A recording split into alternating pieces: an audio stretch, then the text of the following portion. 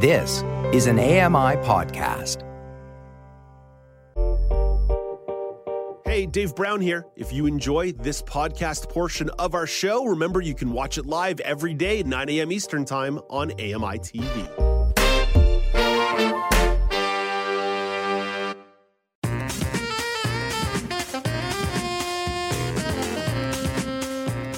Welcome back. It's Now with Dave Brown on AMI. Let's jump into the world of assistive technology with the founder of Cool Blind Tech, Nelson Rago. Hey, good morning, Nelson.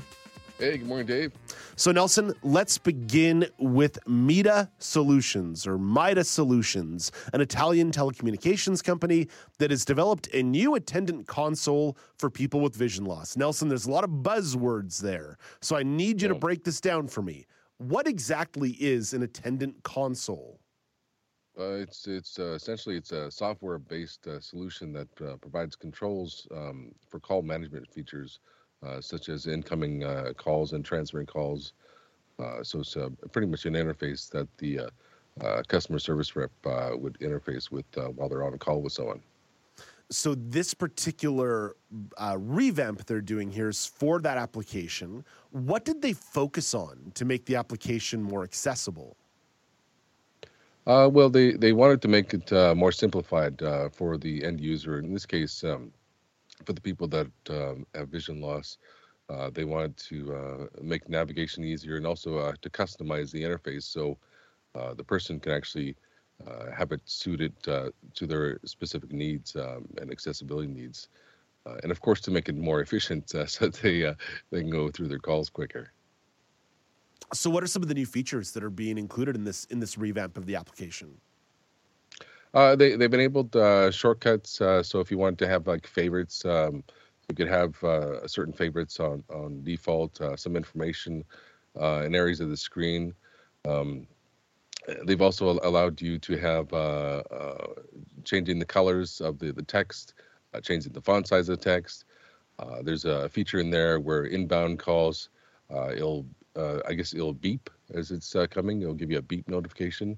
It'll also give you beep reminders. So if there's something that you're supposed to do, it'll give you those audible feedback so that you can, keep up with your work. Those are the ones that kind of stood out for me. I'm still a little confused here, Nelson. Like, who is this for exactly? Like what is the purpose of this MITA Solutions attendant console? Well, I mean, at the end of the day, it's so as you call in, you'll get a call center, and that person who's taking the call, they're going to interface with the screen on their end. So this could allow them to be more efficient, and obviously going to provide more opportunities for people with vision loss to do this type of work in that part of the country. Okay. So be for an employee with a disability to ensure that more employees with disabilities can work inside the MITA Solutions. Oh, yeah, 100%. Yeah. Okay. All right. You see, that makes a little more sense to me. Nelson, let's jump over from an Italian telecom company to bedtime. Your tech tip this week is all about how maybe we might be able to put our phone a little further away, at least if we have a phone with Android 13 on it in bedtime mode. Yeah, here's a tech guy telling you to use your phone less. Yeah.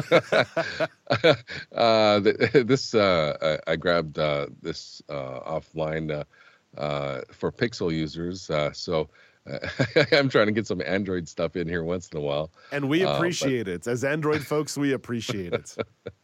If you're a Pixel user, and then your interface might be different depending on what Android phone you have, but it's essentially the same. So if you go to settings and then you go to digital well-being, and then in there you'll be able to turn on or off the feature of do not disturb during bedtime. It was on in my case when I was like checking it out, so it may be on by default. But from there you can also adjust the schedule so you can have it certain times and days, so it goes to do not disturb mode at a certain time if you're on a schedule. There's also a feature in there that allows you to actually enable it when you plug in your phone to charge.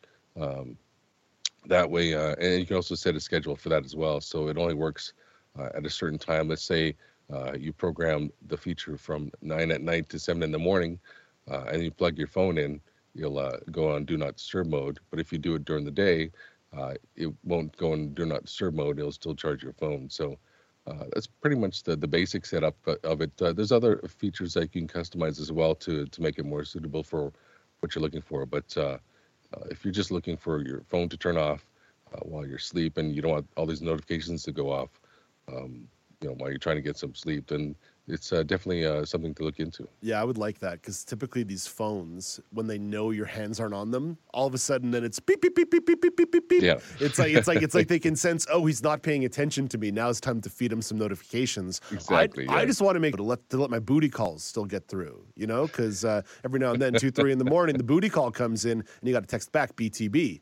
Bring that booty. Yeah, I think it has. I know iOS users has that feature. If you call more than one time, it'll allow you the second emergency call to come in. So I think Android probably has that as well. I don't know if emergency calls and booty calls are the same thing, but either way, you know what? It might be for you. Yeah, maybe in the hack. Although I don't think I've had a booty call in about a decade, so I think we're doing okay. Nelson, thank you for this, my friend. Have a great day. Great, take care. That's Nelson Rago, the founder of Cool Blend Tech, talking to us from snowy Edmonton. Hey, Dave Brown here. If you enjoy this podcast portion of our show, remember you can watch it live every day at 9 a.m. Eastern Time on AMI TV.